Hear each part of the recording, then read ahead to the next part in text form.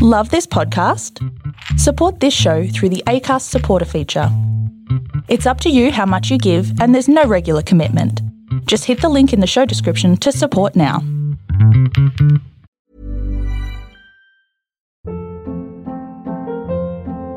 Hold up. What was that? Boring. No flavor. That was as bad as those leftovers you ate all week. Keke Palmer here, and it's time to say hello to something fresh and guilt-free. Hello Fresh. Jazz up dinner with pecan-crusted chicken or garlic butter shrimp scampi. Now that's music to my mouth. Hello Fresh. Let's get this dinner party started. Discover all the delicious possibilities at hellofresh.com.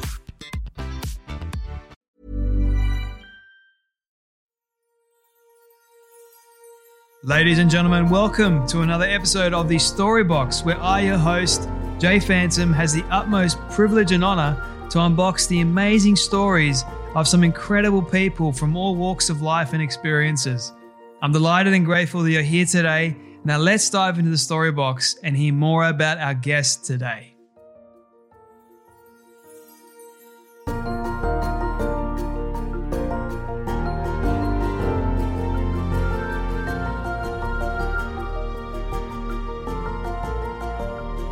All right, my friends, this episode promises to be thick and big because we have the legendary Chris Sheldrick on the Storybox today. Now, if you don't know who Chris is, he is one of the founders and owners of THICC Cookies, Big Brownies, Banksia in Sydney, and Passion Tree Velvet. Now, if you have not seen THICC Cookies before, these things are insane. Like, they're going to make you hungry just thinking about them right now. And I highly encourage you to go on Instagram, type THICC Cookies, look at these things, and go and order some because I guarantee you won't go wrong. Chris and I get to talking about how it all got started. So here's a funny story, right? So Chris was actually a fan of the Storybox before I reached out to him and asked him to be part of it and share his story. And then when we first met, he went for about an hour and 7 minutes. Then as I was going to release this episode, I could not find for the life of me his actual episode. So I stuffed up big time and I've gone to Chris and said, "Hey Chris, I've lost your episode, mate." And he responds back, he's like, "Jay, if you want an excuse to hang out with me, all you got to do is ask." That just goes to show Chris's character. I mean, he's a very kind, generous person. And we got to talking the other day actually, and ended up going for about an hour and 20 something minutes. So we extended the time. And before we actually hit record, we were talking for a good 30 to 40 minutes beforehand. Each and every time I see Chris, we're always talking for a while because, you know, that's what friends do, right? So like I said in the introduction, this episode is going to be thick and big, partly because of Chris's story, but also we are doing a thick and big giveaway. So this is what we're going to do. 2 lucky people are going to walk away with their own bucket of THICC cookies, okay? And all you need to do is 3 things. First thing, you got to make sure that you're following THICC Cookies and the Storybox podcast. All the links will be in the show notes below, as well as it'll be in the Instagram post or social media posts as well. So you can't miss it. Secondly, here's a big one, okay? The people that actually do this have a higher chance of winning.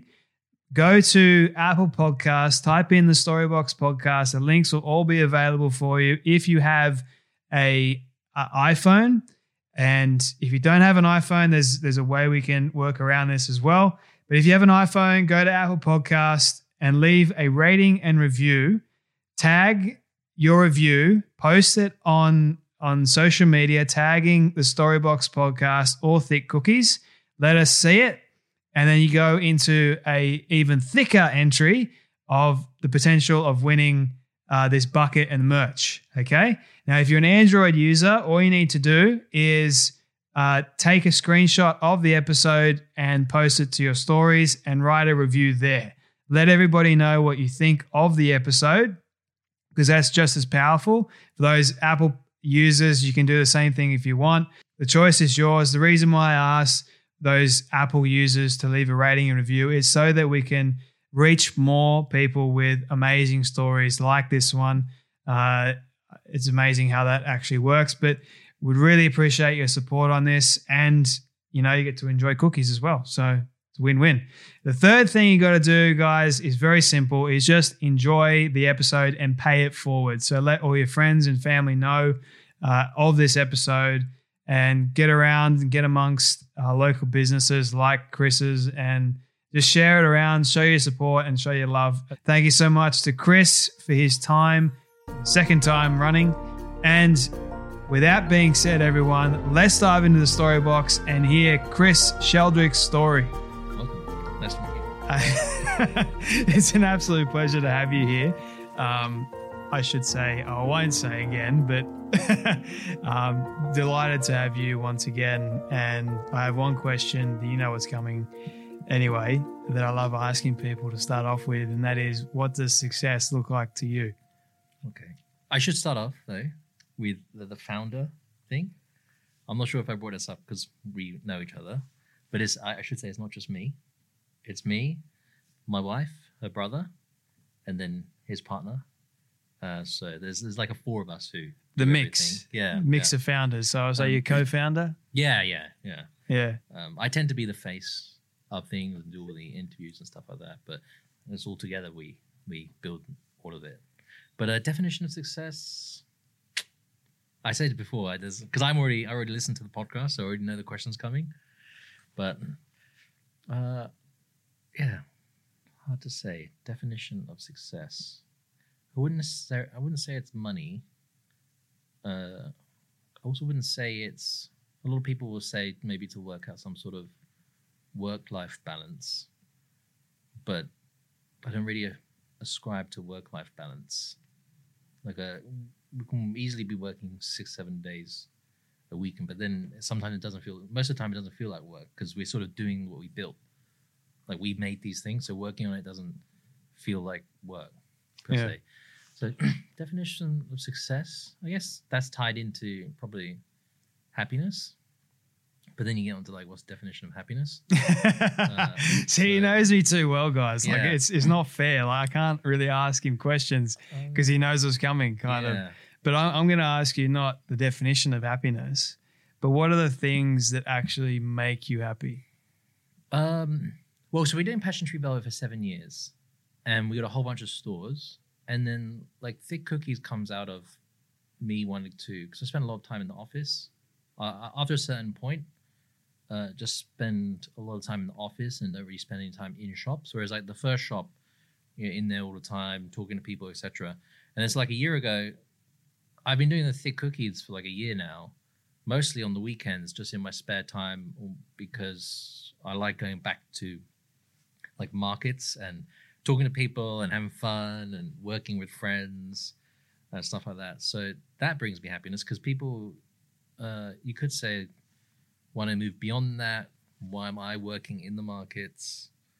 But that's the fun, that I enjoy having. That's why I enjoy waking up at 4 o'clock in the morning every Saturday and getting ready for the markets and then seeing everybody line up and come for cookies and things like that. Whereas you could just be sitting back and letting everyone else do everything for you, maybe. But that also doesn't really apply for hospitality business anyway. You can't really just have a hospitality business run by itself. So what gets you up in the morning at 4 a.m.? Is it every single morning? Or is it just market days? It's just market days. Yeah. Don't have to wake up really early anymore. Not like you. I know you wake up. I'm the unlucky guy that gets to wake up at 4 a.m. in the morning to do interviews. Well, you wake up at 4 o'clock in the morning anyway to go to the gym, don't you? Yeah, without doing interviews. So yeah. Your morning guy. I'm a stay up on my phone at night, even though I'm technically in bed at 10. I don't go to sleep till 1 or something. I'm the complete opposite, dude. That's how basic I am. That's 6 a.m. is my shut off time. So it's literally my brain. 6 p.m. Oh, 6 p.m. Sorry. There you go. That shows. See, it's showing now. Right now. Yeah. But that's what I mean. My brain decides to shut off because I've been up so long. Yeah. So early. What gets me up at 4 o'clock in the morning, I like to just have everything organized on the market days rather than be rushed. So like I wake up, it's not rushing off at 4:00 in the morning. I wake up, just slowly have coffee, get ready for the day, check everything's going all right, and then go set up, and then just be set up and ready for people, all the customers to come. Because we get some crazy crazy in like a good way. Like people come really early and they'll like start making lines and things like that. But we'll be ready for them right away. That's pretty much it in terms of why I want to get up early in the morning. But you ever worried that there won't be those lines? Yeah. Oh, but we because we have been pretty popular, the cookies, and it's taken off in the past couple of months, and so we get approached to do bigger things. But I think it's the same thing people get approached for if they've got their first business. So like shopping centers come and all these different people come and go, oh, you should open a shop here, you should open a shop there, which I think it'd be easy to get carried away with thinking these people want you. But we're trying to control it and make sure we're not overexpanded. Everyone wants to wholesale the cookies. We're only supplying it to a few friends who we know have really good cafes, like Percy Plunkett's out in Penrith, and then we're doing it in our Banksia store in the city, things like that. So we're trying to control how. So it's not everywhere. It's not too commonplace. Something that you can maintain. Yeah, so we can quality control everything. We know where people are getting everything. We can track back a lot of that stuff. But to keep it somewhat exclusive and fun and interesting, like in terms of, I want to think of it, how would I want to, if I saw this food brand out there that I really like and willing to chase it down and follow it, then I would actually go and do that if that's the only way to get it. Yeah. But if it just has a street store, it's always one of those things where I'll go there eventually and then I'll never go.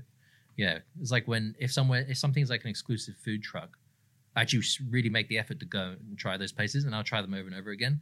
But if something's just a shop, I'm always like, I'll just go another time. So that's how I think, and that's how I approach them. So we're trying to recreate.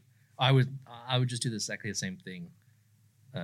If this wasn't my business and I was just a customer, how would I go about it? Yeah, it's the same way we do our branding. People, because let's see, we have Passion Tree, which is a dessert bar, the original concept, Passion Tree Velvet, THICC cookies, big brownies, Banksia Bakehouse, and people bring up like, oh, how'd you brand them? How'd you come up with the idea? How'd you come up with the name? But we just design things and throw things around until it looks like something that we would like to eat at or shop at. It's like not really something you can do a lot of, and there's no like scientific research you can do really behind some of that stuff. I mean, maybe some of you can read some science about the way some colors and things like that. But if you've been to enough places, that's also just instinctively in your head. You can tell, oh, there's something slightly off about that one. There's something really attractive about this one, etc. But that's how we came up with almost all of those. Seems almost very personal as well. Like you guys actually want to try it, so you test it out, and it happens to work because everyone else has got the similar idea. Yeah, well, the cookie one in particular. So the actual story of the origins of THICC cookies is, as Passion Tree Velvet, we would do the tea festival every year, and we would sell macarons. And then last year, we applied as Passion Tree Velvet to sell macarons, but they said they had already signed up a few other macaron vendors. So they said, which I totally respect, because other markets wouldn't do this. Other festivals wouldn't do this. They would just sign up everybody and then have you all next to each other selling the same thing. But they said, sorry, we've got too many macaron vendors, so we can't accept you, or can you do something else? And the cookies has been something I've been wanting to do for a long, long time. But whether that was through the shops or creating something different. So we already had recipes developed. And we were like, oh, this is a perfect opportunity. So then we did the cookie concept at the Tea Festival last year, so 2019. And the way we came up with the concept and the branding, so the concept and the branding is of THICC cookies specifically, is by me and my sister. So my sister was doing it from England. And then she came over here on holiday, and we just came up with the branding and stuff while she was on holiday over here. And it is black and yellow and the slogan is dangerously delicious. THICC cookies, dangerously delicious. And all of the branding is based on the color scheme and items that we can get from Bunnings. Yeah. Bunnings. Yeah. Because basically, yeah. So we didn't want to invest too much money on building a stall and branding and printing all this different custom stuff. So we do dangerously delicious THICC cookies, and we just got all the emergency warning tape, the black and white warning tape, the road barriers, the blocked road signs, and all these different things that you can just pick up from Bunnings. And then we built our stall out of all of that stuff. And then dangerously delicious, warning, warning, warning, dangerously delicious, dangerously thick as well is what we would say. And then we bought it all 2 days before the market. And then we did the market, and then we refunded it all the next day. Because it's all, apart from like the tape and stuff, but the road barriers and the road signs and all that kind of, because it was just... like a one-off thing. Yeah. So we just able to refund it because it wasn't used on the road or anything like that. And it was all untouched. It was just like a just in case. And then because it was so successful, we actually just end up buying it all again like 2 weeks later because we got approached to do things. More markets after that. But yeah, on the tea festival, I brought enough, more stock than in terms of value than I would bring macaron stock. And I just thought, I just want to keep it full all day. So it just looks good. So we can take some nice pictures and then ask people, and it might be quiet and just talk to people. What do you think about this stall? But like the moment we opened, we sold out like a 7 or 8 hour event, and we were sold out in like 2 hours. Yeah. And people just lining up constantly. And we had no followers. We just set up the Instagram account like 2 days before that. And we just sold everything in like an hour and a half, 2 hours. And that was more dollar value than we would bring for passion tree velvet macarons. So people just went crazy. It was just hectic the whole time. And so that's how we sort of knew we were onto something. How did that make you feel when you sold out in 2 hours? Any festival, or because some of the festivals can be expensive. Like the Easter show is like $15,000. The Bastille Festival is $8,000 and things like that. So, and that with like, it was also opening a shop. It's like you can do all this work and then open, and then the fear is that just no one will come. Yeah. Which has happened at markets and shops. So how do you manage your fear? No, you just go into it expecting the worst. You just go to everything with fear, and then you don't even get to celebrate when you win. You just get to have relief that it didn't go badly. Wow. But is that a bad thing though? Because that would put immense amount of pressure and stress on you if you're constantly fearing that it won't actually work. I would say fearing. It's not fearing that it will work, because it's not even fear. It's just if it doesn't go as we wanted, and you have that anxious, it's just anxious that I have to do even more work. You do a lot of work to get things open and get a market or an event or a shop open, and then it's relief that it might be easy. Yeah, yeah. It's not like I listened to your Percy Plunkett's podcast where his problem was Phil's problem was that he had too many customers from the first week. Yeah. No, that's so. But when you start your own brand, you don't know if this is actually going to be successful or not. Yeah. And I've always wondered, what stress and anxiety and all that sort of stuff. So if you don't know going in, like you don't have that lead up or that build up, it's like walking into the unknown. And it's like any advice that you could give to someone that has an idea that wants to do something with that idea, what advice would you give them? I mean, a couple of ways. It depends how much you've committed yourself. But I mean, the cookies, as an example, we purposely did it so that it would be somewhat protected, because we haven't massively overinvested. But then I wouldn't, because there's a line there, because part of it is don't invest too much and do some testing, but you have to be willing to spend money to do that original test. So take risks? I just mean in terms of the dollar, you do have to take some risks, because it depends on your approach as well. Because, for example, the THICC cookies, we did spend like $300 or $400 or $500 printing like actual logos and banners and things like that. But in the grand, like that sounds like a lot of money just for like a 1 or 2 day event. But we were thinking long term where $400 or $500 to test something now, but it still look good. So people are not judging it based on that. They'll go, they'll see the branding and things like that. Go, I can trust that. Then they buy the product, and then once they've been convinced to try the product and then they like that, then that will be the real proof of the pudding. Right. Could have turned that into a pun. Proof in the pudding. There you go. We don't sell puddings though. So. Oh, you might. The pudding cookie. Okay, we need to think about pudding bread. Here we go, guys. We've got a little baby right here. Chris's brain's going a million miles an hour. I can just see. But are people as familiar with puddings? Sticky day pudding. Yeah, that's hot. If you can crack the sticky day pudding market, you've got. Yeah, you got to do. Yeah, because the thick cookie one, people are really familiar with cookies, right? And same with creating big brownies is so people already have a point of familiarity with those products, and then all you have to do is just make them better than what they've had. Yeah, and those products as well, people will generally have a pretty basic. They would have had a pretty basic version of it most of the time.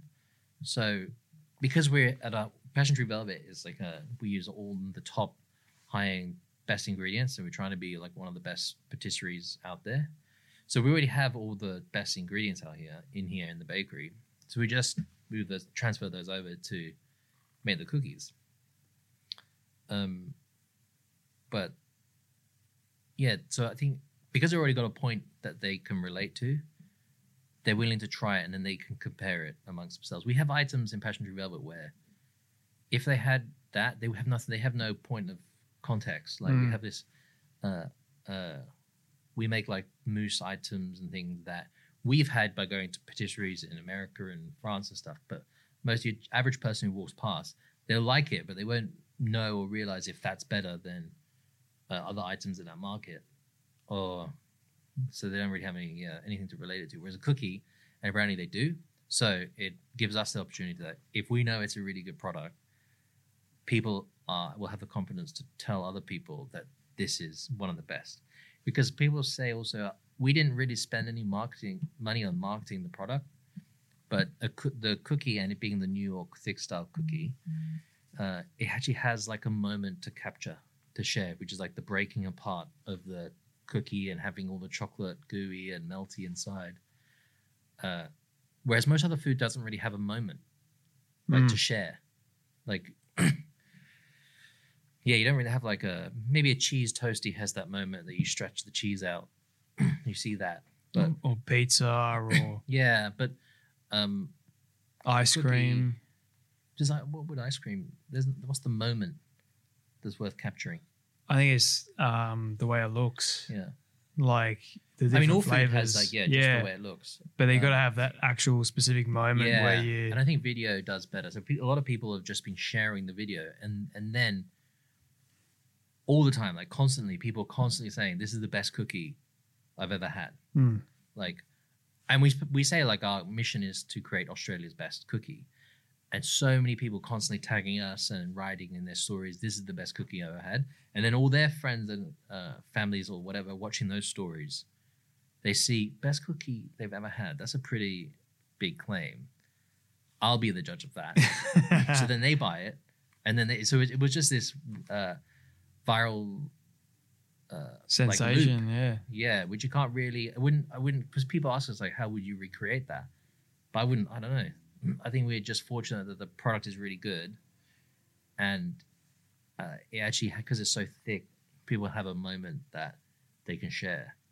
Yeah, and I can really attest to that because you get through loads of cookies. I get too many. I think you've had like 50 cookies in the past month. Right? Yeah, you had that. And I still haven't gained an ounce. Yeah, because you have to wake up at 6 o'clock in the morning to work it off. To burn it all off.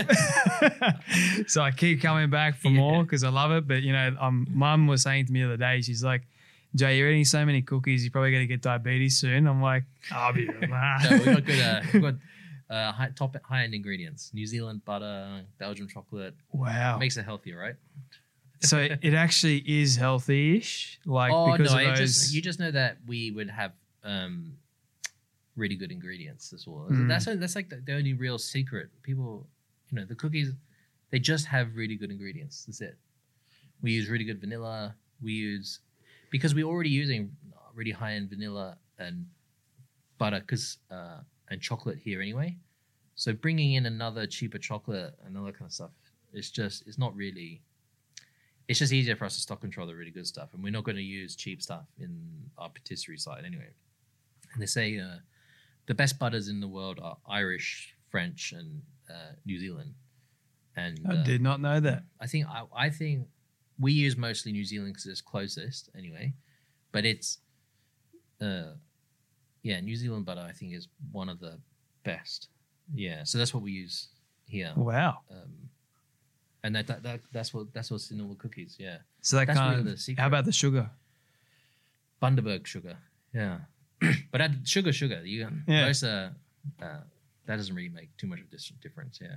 No, it's Brown still. or Demerara from Bundaberg. But you don't But that's just overload the cookies with sugar, do you? It depends. Define overloaded.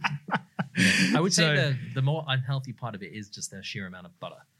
Like most people wouldn't have had cookies with so much chocolate and butter. That's really the So it's thing. mainly the fat content, which for those people that are listening, fat is not bad for you. Yeah, it also depends So- what. Yeah, well, yeah, that's true. The sugar is the one that you should maybe be careful of. But Yeah. it depends, like your definition. It's when people go, "Are these cookies really sweet?"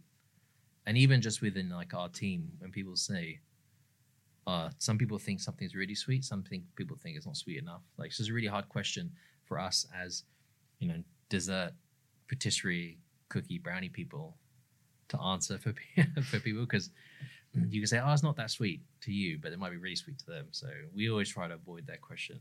Because everyone has, different taste buds. Yeah, So what I think is too sweet might not be sweet exactly. to someone else. That. Like, how do you keep up with that? Like, you just say, Well, we tend to, for like the cookies, for example, we have a variety of different flavors and fillings.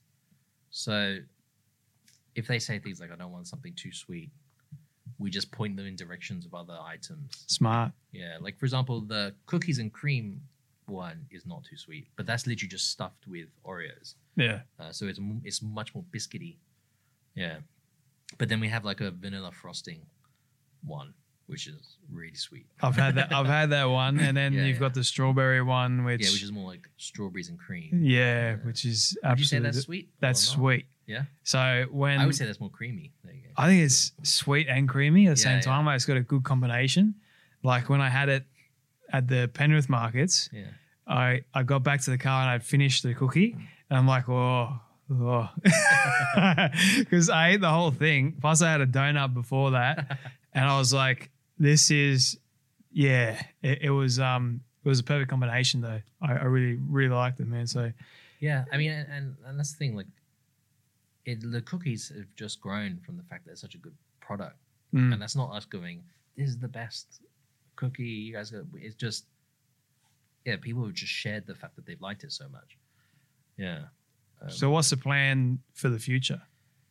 Because you are getting world pretty domination. world domination. You're Yeah, going to we'll try and see. crack the new. Because if you think of some other brands that you could really admire, they go pretty slow. Slow and steady. Like, I'm only thinking right now, like off the top of my head, some of the burger brands from America, like what was it, Five Guys, In-N-Out. They just go real slow, maintain the quality.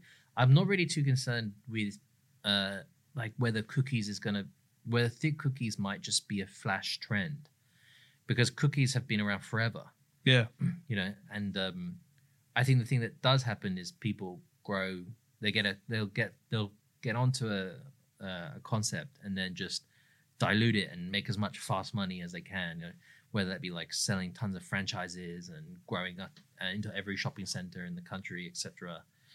But we'll just go slow and steady.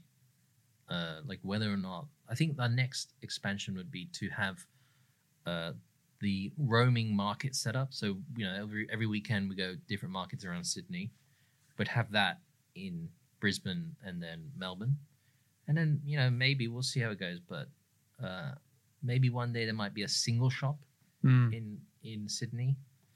We'll see how that goes. And if that goes and that works, then one shop in, then you can do world domination. One shop in Singapore, one shop in Hong Kong, one shop in London, one shop in New York. That'd be good. I haven't thought of that before. Maybe I should say that.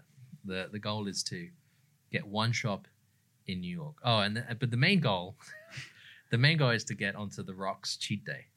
Yes. Yeah. We're talking about that. Yeah. That would be like just the airy, dreamy goal. Like just like it doesn't really, like, it doesn't need to convert to anything. It doesn't need to make us, because if The Rock did post and said, "Oh, I'm having these cookies, I'm enjoying them," any followers or people who'd be interested in follow us wouldn't really be local to here. No. They'd be, you might get a whole bunch more followers, but they wouldn't be real customers. So that wouldn't really be helpful. But it's just the fact that I'm already following him and like he's an inspiration, etc. And he has those epic cheat days. So if he ever comes back here, let's play with that a little bit. So because he's got an epic cheat day, you wouldn't just give him a normal thick cookie, would you? You'd go. No, we got the 1 kilo ones, which are like the size of your head. So see how, maybe get him some of those and see how many of those he can have. Oh, geez. But he'd have to be probably in Sydney promoting some movie or filming something. So maybe someday. I'm sure it'll happen. You never know, Chris. Yeah, maybe a little while away. Fingers crossed, But I think I want to take you back a little bit to, I guess, how you grew up and some of the lessons that your parents taught you that have sort of helped you today in business. Did they help you in business at all? Like learn any of the tips and tricks? I think our parents always wanted us just to let us do whatever we'd be interested in. Yeah. So my sister, one of my sisters is a teacher. One of my sisters works in film production. Oh. And then my other two brothers are photographers. So none of the sort of, be a lawyer or doctor type or an accountant type pressures. But, and in terms of, my mum's always been starting her own businesses, etc. Whether that be, I think she had a cafe briefly, but language school, tutoring school, things like that. But whether or not they inspire me to be a business, it's more just the freedom. Like, they would have been pretty weird because when I was 12 or 13, it was early days of eBay. So not early days, it was like 4 years after eBay started. But 12, 13, I was actually importing stuff to, I don't know if I've mentioned this before, but I used to be, when I was like 13 or something, 13, 14, something like that, I was an eBay power seller. No way. Yeah. So my parents had to put up with, I would order stuff from China or like wholesale suppliers and things like that. And all these people who weren't on eBay.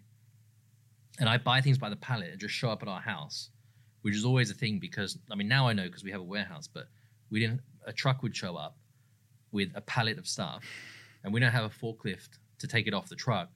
So the guy would have to wait there with his truck. Well, he's normally just used to driving up, someone pick it off the back of the truck, drop it down and he goes, whereas we'd have to like unload it by hand into our driveway.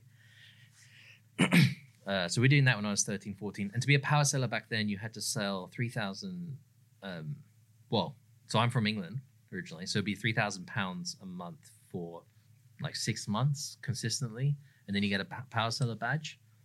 And yeah, so I was 13, 14 when I was doing that and spent all my time browsing the internet and finding little items and watching the trends on eBay and things.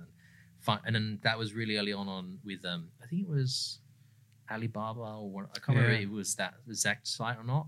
And then, send off all the interest forms and buy boxes of stuff from China. So I did that for like 2 or 3 years on eBay, just packing things. So I always found that pretty just fun. It's like a game. Like make the money, hit the targets. These things come in, these things come out. And then I think really where that eBay stuff really took off was when there's like this transition period, like I think in the late 90s, early 2000s, a lot of independent video game and computer stores existed. Yep. And then, those started to get crowded out and outcompeted by big chains who use their purchasing power to buy games and computer parts and bits on a bigger scale. So I was doing eBay at a time when a lot of independent small game shops, console shops, computer shops were closing down. And then, I think I was 15 or 16, 15, 16. And I just got onto liquidation auctions. And what I knew was games and video games and things. So I'd be picking up these really cheap liquidated video game pallets. And then I'd receive them all, break them all down, list everything out on eBay, and then sell all that. So I got pretty fortunate, got some really good deals, and then would sell it all because it was liquidated shops. So all the stock was new. Or almost all new. It depends if it was like a secondhand game shop. So then I would just list it all on eBay as just new stock that I got for really, really cheap. Although I don't know now whether or not I was actually even earning minimum wage for the amount of hours I was working. Like I didn't know. I don't know. I can't remember how much. Just worked so much. So I don't know if that would be a viable business right now. But I just had fun doing it. So. So you knew very early on that you wanted to be in business for yourself. And the original question was about the parents. So they always tell a story of when I was really young. Because in England we had this, I don't know if you heard it, we had this game called Conkers. Yes. Do you know Conkers? Yes. Yeah, Conkers is like a sort of chestnut. Yep. And then you tie a string to it. No, you have to drill a hole through it and put a string through it, and then you smash each other's conkers. And we had a tree in a park near us. And I would go and collect them all, drill the holes and put the string, because that's the thing people couldn't do, is drill the hole and put the string through. And then I would pick all those up, set them up with the strings, and then go take them to school and sell them. So I used to do that when I was a kid, like much younger. I think that was probably like 6, 7, 8. Yeah, My obviously goodness. I wasn't using the drill, but my parents helping. So like they told that at my wedding, for example, like. So you're doing business at 7, 8 years old, and then you moved into eBay, and it was setting you up for later in life, which is Well, so I used to go to a really good school in England that I had to take a test to get into, and then I spent all my time doing eBay and instead of doing schoolwork per se. But it's funny because we had a business studies.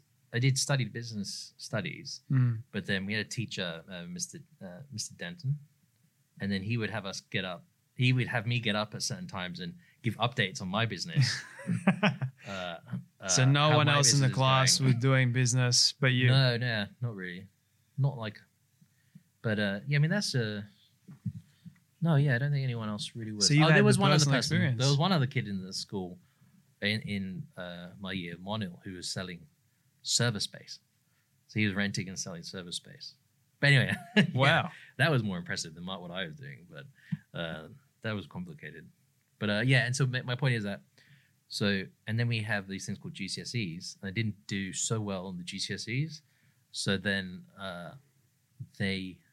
you had to have a certain amount of A's. I think you needed like 8 A's out of 11.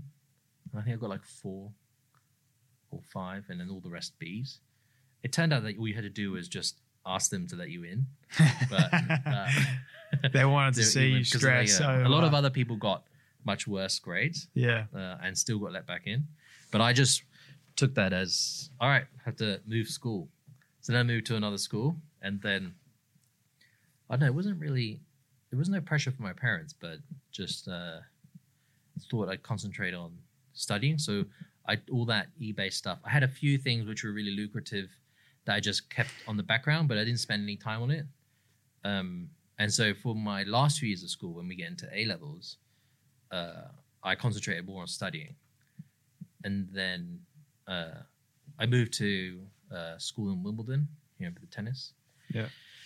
And so stopped doing some of that eBay stuff then, and then gone into a university, went to King's, college in London, which is a good uni. But and I studied geography there. I was the president of the Geography Society. Yeah, always can't just sit back and think I got to like do something. Yeah. But I would say like and then after university, throughout university I was studying geography, but all I would do is like read up all the startup news and all the tech startups. I was just constantly following that, and then like following them, and then applying for internships and all that kind of stuff. And I actually I found out about this company called Groupon really early on, like a day or two after they launched. They just had this viral success. And then I'm constantly messaging them saying, oh, I'm in England. You guys are going to set up an office in England soon for sure. Can I be an intern? All that kind of stuff. And then like after a couple of months after I think like 6 or 7 months after they were really big, like as in after they launched and everyone was talking about Groupon all the time, really, really big, they actually did offer me to come to, I think, to America. Was it America or Canada? I come wherever their head office was, and then do a couple of months in the office there, and then go back to London to be part of the London opening team. But it would have meant that I'd have to drop out of uni. But I seriously considered it. But so what stopped you? It was a big move. Were you afraid? Was I afraid? I think at the time it just felt, and I would understand that now, how frantic and crazy tech like early startups were, but it didn't really feel really official. Like it was just someone emailing me back saying, "Oh yeah, you come work over here, and we'll do this." So making a big move without really without like any real structure to it, especially being a kid, like moving to America, like how would things like visas and all that kind of stuff work? And they couldn't really give answers to that. So they did. I think it wasn't. So none of the signs were there really. No, it just wasn't a put together offer that you like really formally accept. No contracts. No. You know, an interesting thing. I jumped a little bit there, but so I was either going to go to uni. No, I was either going. What was it? No, when I didn't do well in the GCSEs, which was like 16, 17, I could either go to another school, Wimbledon, and then keep studying and then go to uni, or I was going to go to EA Games and be a game tester, right? And that my younger brother's dream job.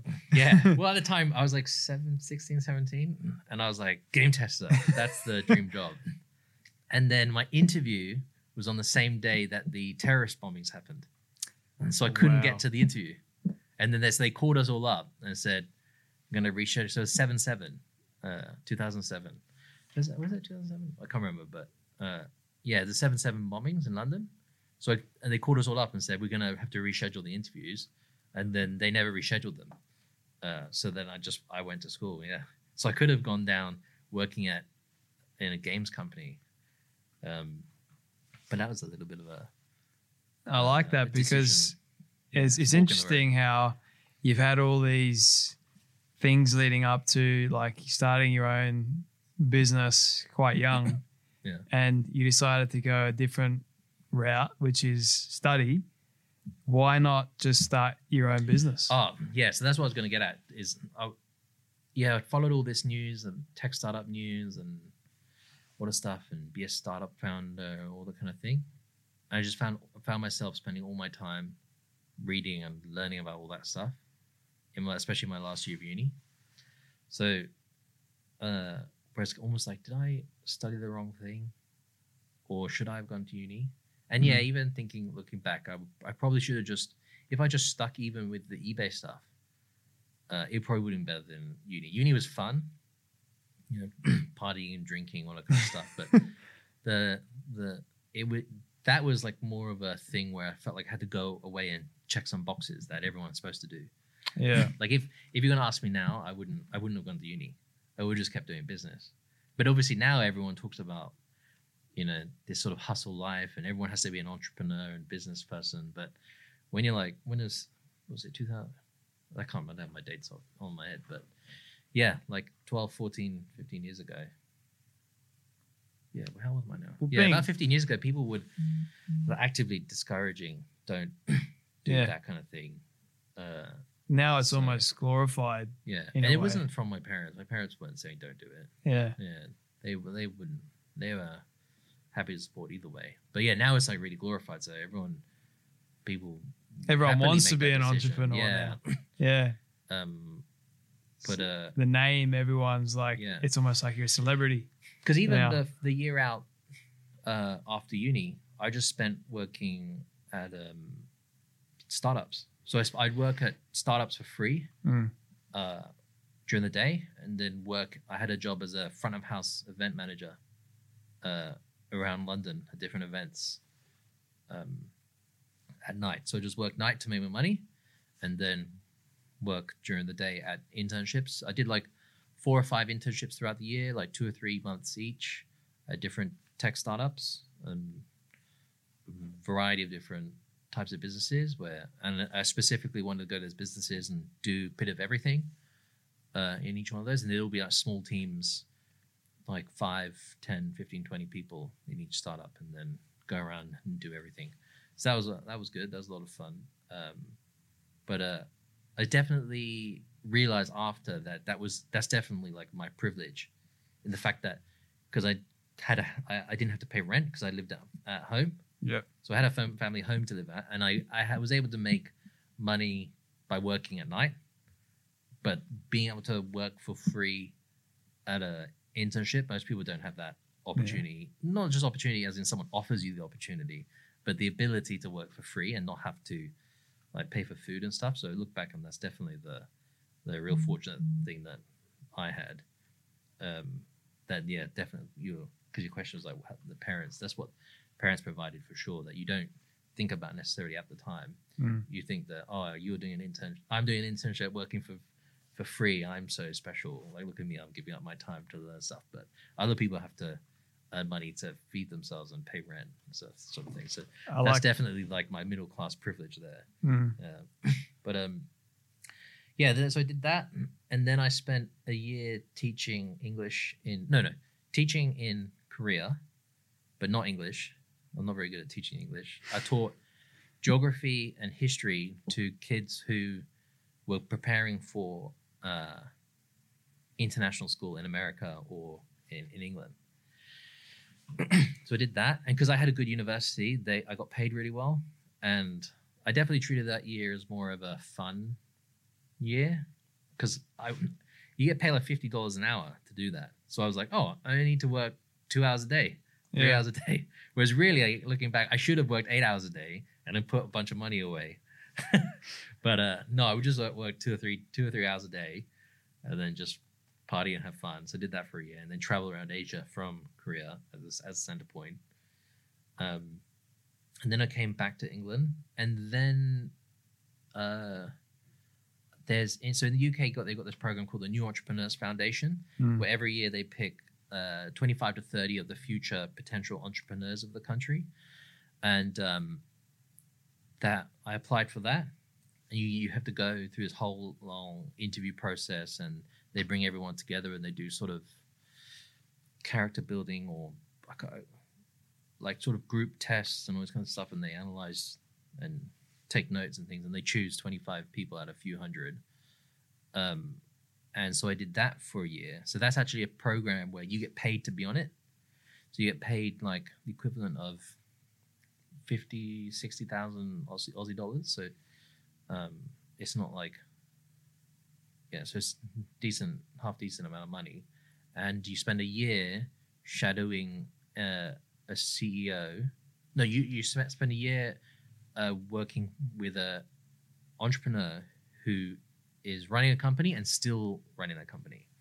So I worked, because of the background of me working at tech startups, I worked at a company called GameSys. So it's an online gaming company in Piccadilly Circus. So I spent a year doing that, and then 1 day a week.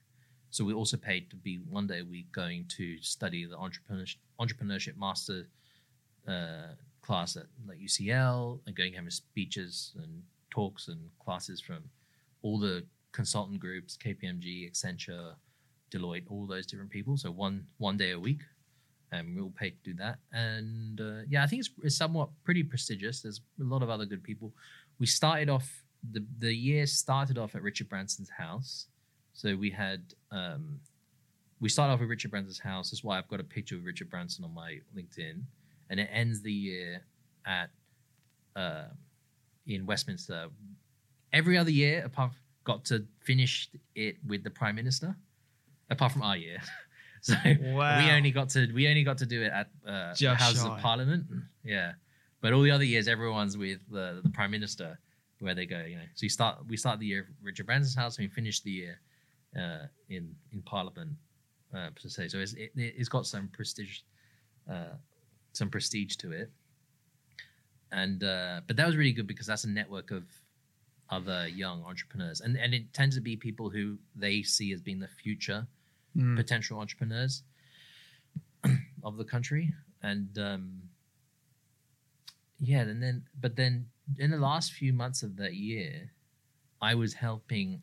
I was doing all the online and design work for Passion Tree. So I originally got involved with Passion Tree because it wasn't called Passion. I came up with the name Passion Tree as well, but it's my wife's family's business. It was this one store on Elizabeth Street in Brisbane. They hadn't come up with a name yet, but they had like this quote for a designer, and because I know how to use all the design softwares like the Illustrator, InDesign, and they're getting quoted. Yeah, a couple of $1,000s for this and a couple of $1,000s to build a website, etc. And I was like, I can just do all that for free. I'll just do all that for free. And then because I know that the design process can be, if you don't know what you want, it can get really expensive, like sending off revisions constantly. Whereas I would just do it all for free. And then that's how we came up with Passion Tree, the original one. The original Passion Tree it started off the concept as meaning to be a patisserie. But it being the first store, they have a thing, I call it like feature creep, which is what they say in the tech world, where you just keep adding things. Oh, this is a good idea. Let's add this. That's a good idea. Let's add that. So at that time, it's 2013.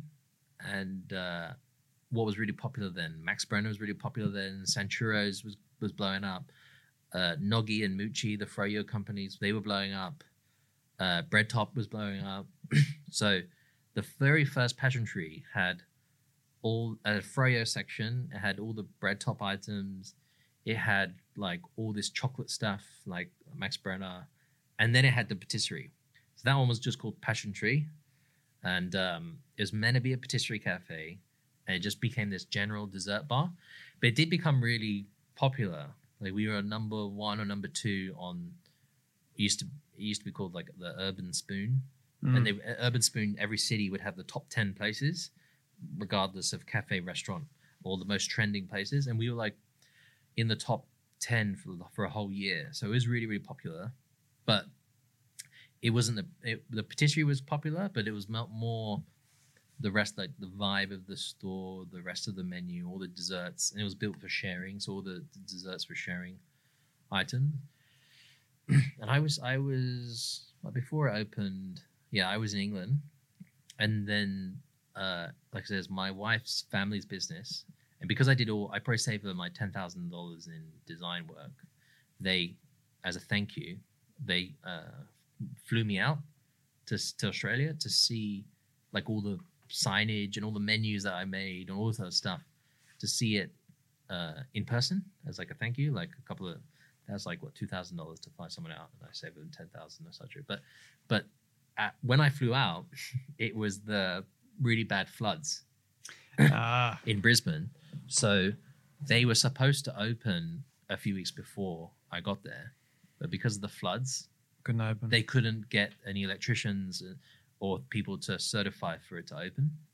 So I went out there just to see a building site, like pretty much finished, but they just couldn't get all the electrical certifications and all that kind of stuff to open. So then I went back. I just had a holiday here, basically. Then I went back, and then they flew me out a few months later again, and I was still doing all the website, running all the social media, all the kind of stuff from England. So I just do it at night. And then on the second trip over, we talked about like, why did we do Passion Tree? Why did they do Passion Tree? And it was meant to be for the patisserie, because that was what they pictured and what we all pictured as like the gap in the market. So then on that second trip, we put together the concept for Passion Tree Velvet. And the Velvet is just supposed to be the more premium part of it. And then on that trip, I also shopped around to find, like, that's just, yeah, it was just the approach. Like, I was getting an idea. Okay, how do we approach this? Just start calling people. People always like afraid to call. So I just call up like shopping centers and like, I want to open a shop. How does that happen? And then you can just call and say, how do I do this? And then people will put you in touch with other people. I'm always just not afraid to like just make a phone call and ask questions. And there's a lesson there. Yeah. Big one. If you don't ask, you don't get. Yeah. And then so we opened our first shop in Carindale West. We put together this concept. Passion Tree Velvet is targeted towards like the shopping center shopper, only trades during the daytime, whereas Passion Tree was becoming more of a dessert bar, and that traded at night.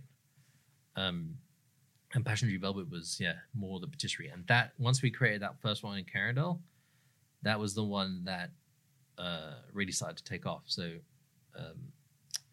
the second time I came to Australia, we came up with the concept of Passion Tree Velvet, and then my wife's dad offered, okay, let's execute on this. He'll sponsor my visa to come and actually execute on the Passion Tree Velvet concept.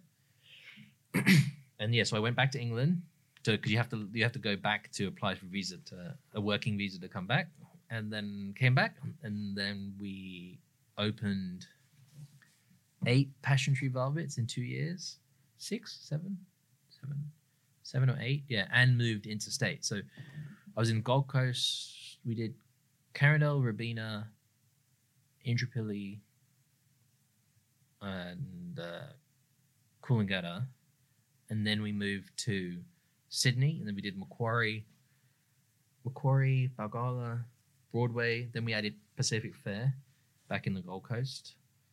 So we grew really quick and did interstate. Then the business was just okay, and we were cruising for a bit. Because it's supposed to be an economic crash it goes in cycles, right? Every 6 to 10 years. So at that point, when we finished building like 8-9 stores, we were thinking there's going to be a crash soon. So if we sign any more of these 5, 7, 8 year leases, the crash is going to come 3 or 4 years into a lease, and then we're going to be overexposed with all these leases. So let's just sit and wait a year or two, build up our cash reserves, just keep fixing the business, because we grew too fast. So we grew really fast. I'm not sure about too fast, but we grew really fast, and then we spent time fixing all our systems and operations, etc., which took longer than probably we were expecting, but it's good because things work so smoothly now. And then that crash never really came. Like, it's come now, obviously, because of the coronavirus, but we were expecting there to be some sort of little crash eventually, and then we can pick up sign some leases after that, once there's been a correction, etc. Because also there's just a thing where, because the cakes and the bakery and patisserie fills sites that you're also competing in terms of sites. You're competing with people who are trying to open cafes and coffee shops, and everyone's opening a cafe or coffee shop like over the past 3 or 4 years. So it's hard to open in a very crowded space. Although we are different to everybody else, because we're not just selling cups of coffee. We're selling like boxes of macarons and like $50-$100 birthday cakes for parties. But just competing for the spaces from a opening shops perspective. And that sort of brings us to that period of time where we sort of like a year and a half since we'd opened a shop, and then start looking for more to do, and coming up with the cookies a year ago. Yeah. And that brings us full circle. So yeah, then that's back to the story of then doing cookies. And then really the cookies, I was doing cookies pretty slowly in terms of customer traction. We did a couple of events, and those were just like, grafting. The first event was super popular, crazy. Like we sold tons and tons, and it really hit it off. But then a few events after that, we had a bunch of wastage, and we'd have to really like talk to customers and explain what the cookie is, etc., like that, and give people tasters and ask people to try, and call people over, hey, come try these, have you seen these cookies, and all that kind of stuff. But then when we're doing that every week, doing different markets, different events, nothing really to write home about. And then I think in February we had 500 followers, etc. But then when we had the shutdown and all of our shops had to close, I pushed all the cookies online and offered all on home delivery. So we turned all the office workers here became delivery drivers around Sydney, and then we offered shipping around Australia, and it just took off.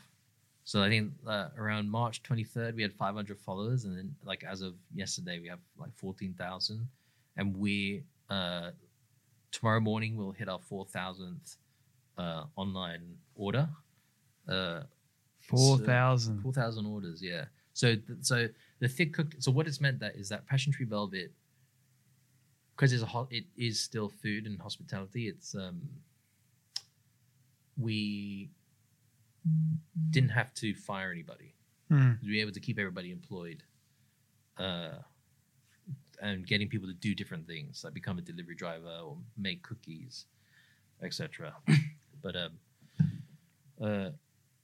so we were able to keep all the staff employed, and now things have started to reopen, and so the cookie sales have dropped now as people are able to go out and shop, but then the online orders have dropped, but then they've just been coming to the markets, so markets pick up. And it was a thing we never had before, was lines of people, whereas now we have to have markers and things that say social distance, and then farmers markets have to put us in special places where they can let a line build up, while allowing people to be socially distanced. But so it's kind of like an overnight success, but it took years and years to become an overnight success. which is another lesson in of itself. All the hard work that you guys have put in to not just thick cookies, but Passion Tree Velvet. Now Banksia as well. Yes. So Big brownies. Yeah, Banksia Bakehouse we're doing Passion Tree Velvet, and then so Passion Tree Velvet's our patisserie cake shops, which are served from a central bakery, and then we deliver out every day to all the stores. But it means that we can have a central bakery with all of our skilled staff, and then all the shops are just small shops that don't require a whole big team of bakers in every location and all the equipment. But we wanted to create sort of a flagship where people can see that everything is handmade and made by skilled staff and all that kind of thing, because it is. And so we thought about making a flagship, but then we decided to not have it be called Passion Tree Velvet's flagship. We decided to create a whole new concept, which just can be its own attraction in the city of Sydney.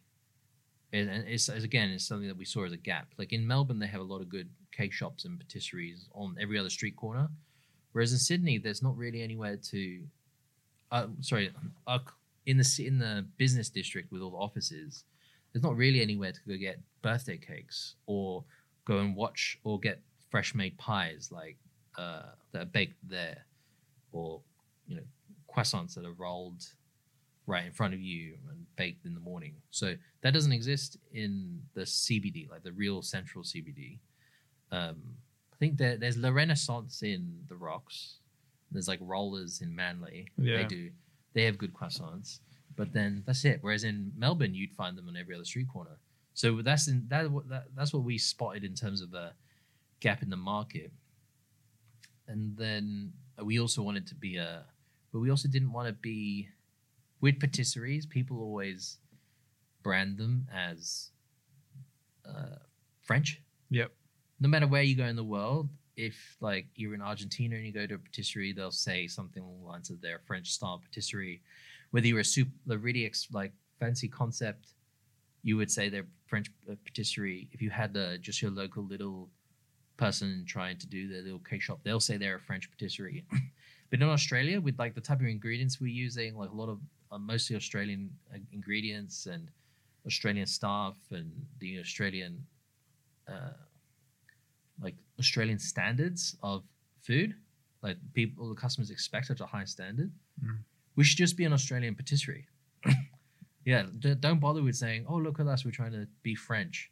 No, like saying you're an Australian patisserie means as much or more when people come in.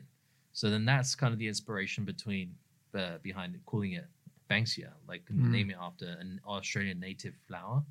And since moving to Australia, I love all the Australian native flora. Like at my wedding, everyone had like my wife as well.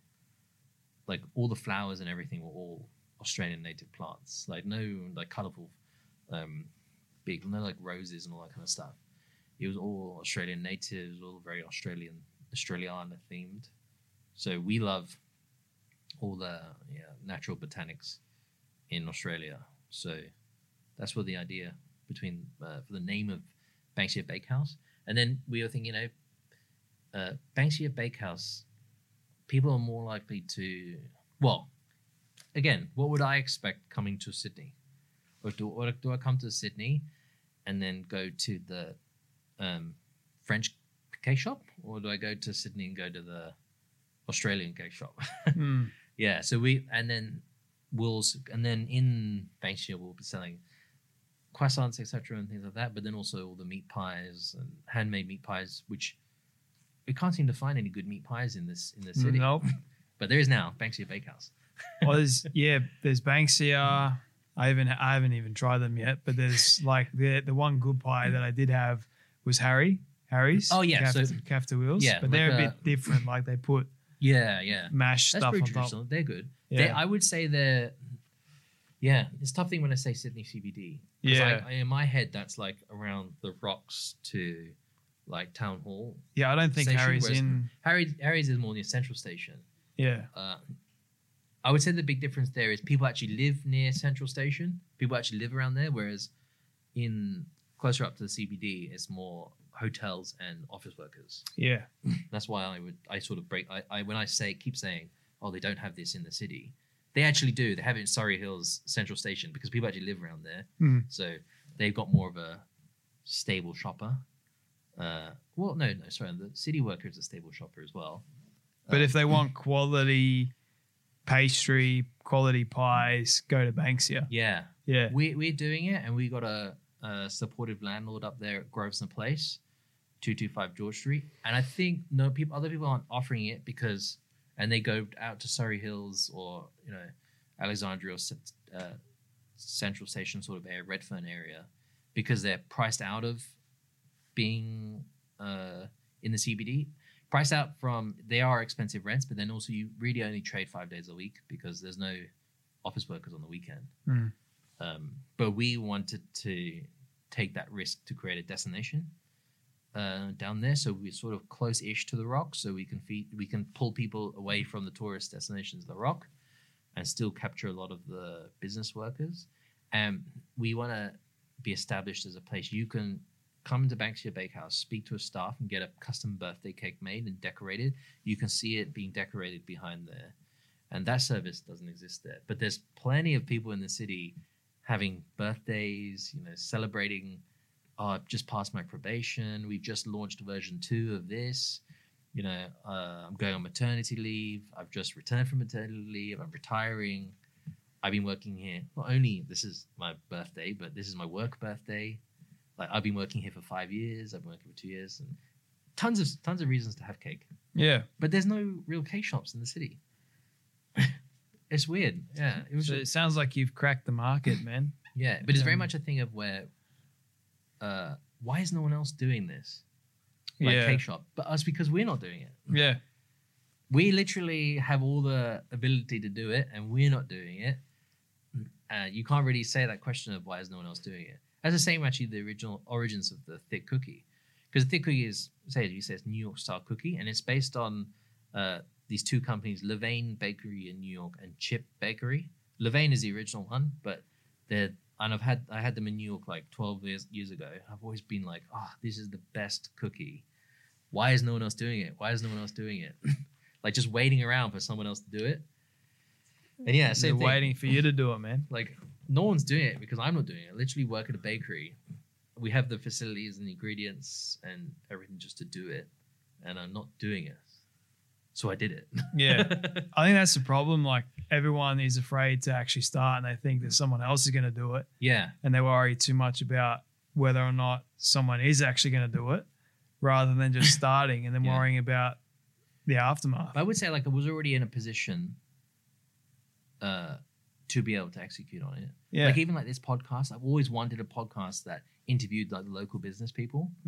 But then I have no idea what I'm doing with this recording stuff. Whereas you already had a background in I wanted the same thing. Yeah. Like every time I went out to places, which was rarely ever, I was always curious about, well, what's this person's story? Everything from like all the hotels, the restaurants and cafes, etc. I want to know this person who has a big plumbing business. How did they grow and things like that? So I very much feel the same way about your podcast. It's like I'm like, why is no one interviewing local business owners? It wasn't my place because I have no experience in that. But that same sort of approach with the cookies, where I was thinking, waiting for someone else to do it because I love the product, and I'm like, that's enough reason to want to do it myself because I know I would love it. And I love the cookies. I love them like too. I eat them all the time as well myself. Yeah, we're always eating them at home. And you can go, because we have 13 flavors and we're always trying new flavors out. So you can go like a week or two of not trying one of the flavors. Yeah. And then you have a flavor and it's like, damn, I remember why we thought this is so good. My favorite one to date has to be the caramel choc chip. Yeah. Yeah. I love it. I don't know what it is, but it's really good chocolate. It's really so expensive. good. So we have a problem with that one where the chocolate's really expensive and it comes from Belgium. So sometimes it runs out. And especially with the coronavirus stuff where they've had problems with managing the stock. So like bringing it in. So that's been out of stock here and there because and that's super popular as well. Yeah. So it's the caramel one and the strawberries and cream one. Yeah. Strawberries and cream is one of my favorites. Those two are gold. Everything else doesn't really compare. I mean, they're great, but for me, those two are the best. My favorite one right now is the apple pie. Apple pie. Yeah, we put all the apple pie spices in the dough, and then we make the apple pie. Oh, you do? Yeah, so all the spices you would expect in apple pie, we blend them through the dough, and then the apple pie filling, we make all that, cut up the apples and make all the apple pie filling from scratch here, and then that's stewed down for like hours. I don't think I've tried that one. Oh, you should have it. That's my favorite because it's not a straight choc chip cookie, whereas all the other ones are sort of variations of choc chip cookies.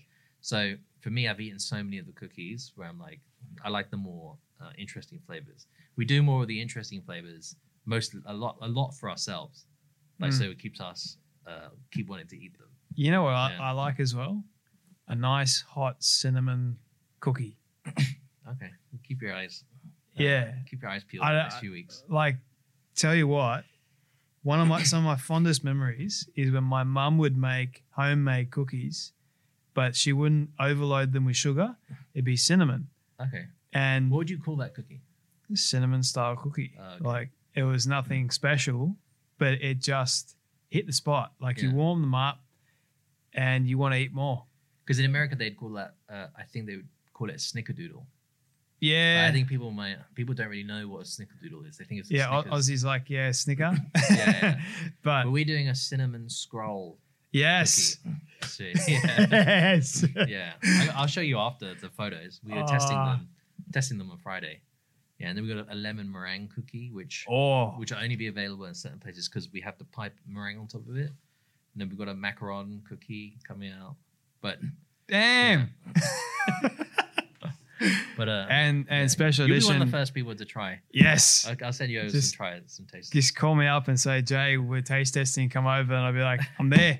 Come.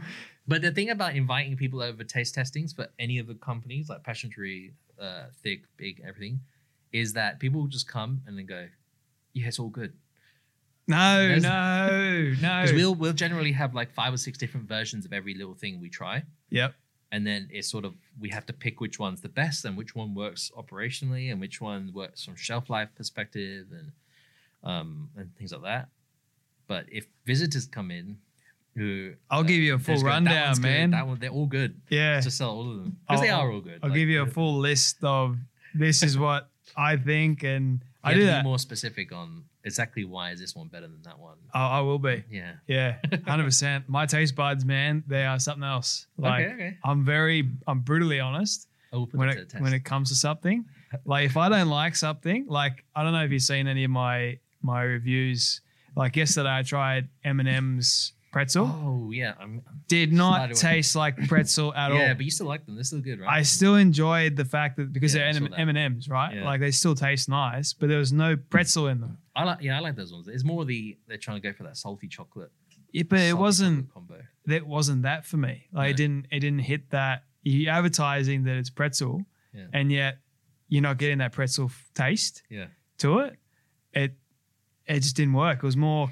I think the milk chocolate overtook the pretzel. That's right. And that's always something. That's the kind of thing we always have to think about. Yeah, I mean, I don't know if you've tried the jelly top chocolate. No, I haven't. Whittaker's. That is something else. Is and it? Yeah, it is. Because I do like Whittaker's chocolate. Oh yeah, this chocolate. Jelly top. It's white chocolate, and you got jelly in the middle. You try it. And then the flavors also on the bottom, you got milk chocolate, just normal milk chocolate. So you got 3 different flavors, all melting in your mouth. Because also you have to remember, I'm not Australian. Yeah. So there's a lot. Like I still haven't gotten around to trying Milo. What? Wait, so an early flavor of cookie was chocolate orange. Because in England, chocolate orange is really popular. We've got Terry's chocolate orange, but people thought that was strange here. In England, we have Jaffas, which are chocolate orange, Jaffa cakes, and Terry's chocolate orange, and everyone is used to having chocolate orange. But here, when we be at markets, and the few people who would buy it, because I really liked it, that's why we had it. The few people who'd buy it, I would ask them, "You wouldn't happen to be English, would you?" And 80% of them are English. But we discontinued it because it's only English people buying it. See, that's the thing, I never really got into Jaffas. No, yeah. I was never liked them. But there's other flavors like the jelly top and jelly top candies here. Like a cherry ripe. But I mean, obviously, I've had cherry ripes. But I mean, I'm not a fan of cherry ripe. I like cherry ripe, but that's like one that's an Australian. I think it's Australian flavor. Yeah, so they're more common. They're more used to that. I think as well. I tried the Marvelous Creations one, and my favorite one was the jelly beans inside of it. The popping candy didn't work. No. All the other ones didn't work. And then they came out with this new one where I think it was like marshmallows inside or something. It was like the birthday cake edition. Did not taste good. What do you expect a birthday cake to taste like? Like, to be honest with you, to be honest with you, a birthday cake needs to either be vanilla, chocolate. You got your standard flavors, right? For a good birthday cake, the ones that I had growing up. As in birthday cake flavor. What does that mean? It needs to be creamy, mate. Yeah? Like it needs to have that cream. The definition is what you just said. It generally is just vanilla. Yeah. So our frosting flavored cookie, vanilla frosting flavored white chocolate cookie, we used to call birthday cake. Yeah. But then people would just think that's only for birthdays. So we changed the name. You can have birthday cake whenever you want, but you got to make it good. You're saying about birthday cakes, the secret. For Banksia and Passion Fruit Velvet, Like we can do a whole bunch of different interesting flavors, but the bigger the cake and the more people you have to cater for at an event, the more standardized your flavors should be. Yeah, so if you got like 50 people and you want a birthday cake, like my birthday cake was a peanut butter cake. Yeah. It's because I love peanut butter. And we launched that after doing it at my birthday because it was so good. But people wouldn't buy it because you don't know if you're an event for 20 people, are all 20 of them going to like peanut butter? No, you can be sure that half allergies of them, as well, and you can be sure that no one will make any complaints if you just had vanilla. Yeah, just vanilla or just chocolate. People can't go, you didn't ask me before you bought this whether I like chocolate. Yeah. So like even we've done tons of them. We've done like pineapple cakes and cherry cakes and coconut ones, which taste amazing, but people won't try them because they want the standard stuff. It doesn't mean we stop doing it. It just means that coconut's all right. Yeah. Pineapple, and what was the other one you said? Cherry. Cherry's a bad example because Australians do like cherry flavored, like Black Forest type things. They are used to it. But there's a specific style, I think, or flavor for the Black Forest. Like you got to do it well. Yeah. Like otherwise, there's no point. But it's something you have to, like, for example, with the big Italian background here, is tiramisu is a really popular flavor. Oh yeah. Like whereas I would say it's not as much in England. And same, so I would say the same thing maybe with coconut. Like coconut's good. Apart from a Bounty, yeah. What else do people really have? I mean, that's a bad example in Australia because you have things like Lamingtons and stuff. But in England, only really the Bounty chocolate bar has coconut in it. People not really so exposed, and it's not as common a popular flavor. But that reminds me, we have a Lamington flavored cookie coming out soon. Hey. Yeah. We have we have a lot of fun making cookies, and they do taste really good. But we can't bring out too much. Ice cream flavored. What is ice cream flavored? Oh, that's a good question. Yeah, right. So when I think of ice cream, like the best ice cream I've ever had has to be Ben & Jerry's. But which flavor? Cookie dough? Yeah. No, it's actually the caramel one. Yeah. So that would just be a caramel cookie. You usually like caramel. But like I said, I think like potentially an ice cream one, but like we were thinking of trying one, a Neapolitana. Yeah, right. Yeah, where it's that's really just chocolate, strawberry, vanilla. Somehow, but that one's hard because that one comes out really messy as a flavor. People you don't know what to expect. Yeah. But that's hard. Yeah. I'll think about it and get back to you. But I got one more question for you. Oh, yeah. This is my legacy question. Yeah. That I don't think I asked you the last time I was here. Yeah. But your friends have put together a film for you of everything you've ever said and everything you've ever done. Oh. And they're showing it to you on your 100th birthday. What do you want that film to say and to show about your life? That we actually created things. We actually built and made things that people got to enjoy. Like, it doesn't really matter whose face is on it. Like I said, this is not just me. There's like 4 of us who do this, who've built all of this together. But just the fact, because I used to do all tech startup type stuff, but that you never really got to meet any customers, never really got to speak to people. It always felt like it was all happening online. So I spent like 2 years after uni doing that. But I liked hospitality and seeing people come in and enjoy it. You can just stand in the background or be washing dishes or something and just know that everyone's experiencing stuff. So probably like some sort of video. It's just like a flash of. I prefer the idea that people already love the brands and already love the products, and then people say, "It literally happened today. Someone was at Banksia, trying to sell us something, and then he was like, "Oh my god, are those THICC cookies? Like, is that real THICC, or have you copied that?" And I was like, "Oh no, THICC cookies is also us." And he's like a massive fan of THICC cookies, and he just like, it was just a moment of surprise for him. So I like that kind of thing where you just can be like, where so you're seeing the joy on people's faces, just a surprise. Well, these are the things that they built. Yeah. because you wouldn't, on that video, it would never be like, these are the cars he drove and this is the thing. So probably, and eventually once I get more time, more charity work. But I already donate to charity, but actually doing the work would be eventually once things settle down. And then also, we've always maintained this as something that, I mean, there's no one here right now, but we all maintain this as what we're trying to, what we take a lot of pride from as well is all the jobs we create. Yeah.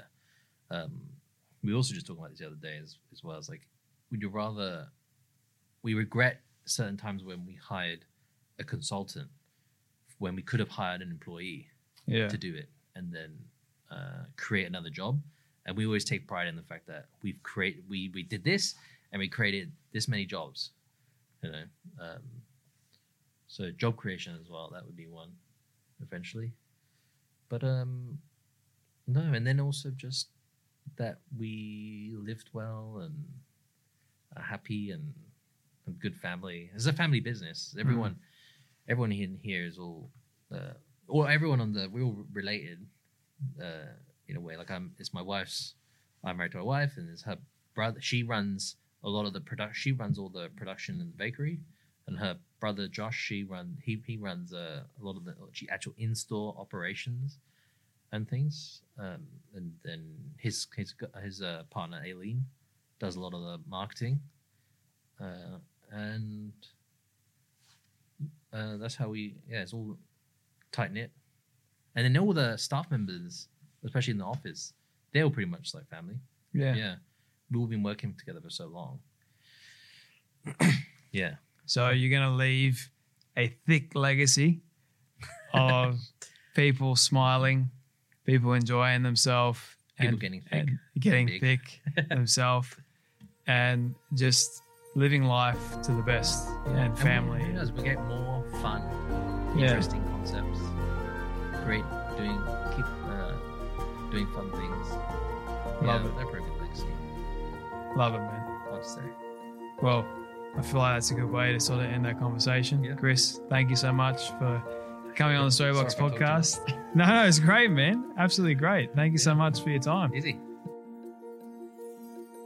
I don't like this part because it means that sadly we have come to an end of yet another incredible story. I just want to say thank you to all of you for tuning in and listening to our guest today. It is my prayer that you would have felt inspired, motivated, challenged in some way, and that you would have learned something new as well. If you'd like to hear more amazing stories like this one, you can do so now by searching up the Storybox on any podcast platform. It's that easy. If you did get something from our guest today, please share it around to a friend or family member that you think could benefit from hearing this powerful story. And before you go, please leave a rating and review on Apple Podcasts. It will only take 30 seconds and it will go towards reaching more people. Let's start changing lives through powerful stories like this one. Your support is greatly appreciated. Until next time, when we dive back into the Storybox, I'm Jay Phantom, and don't forget, your story is worth more than you know. I'll catch you next time.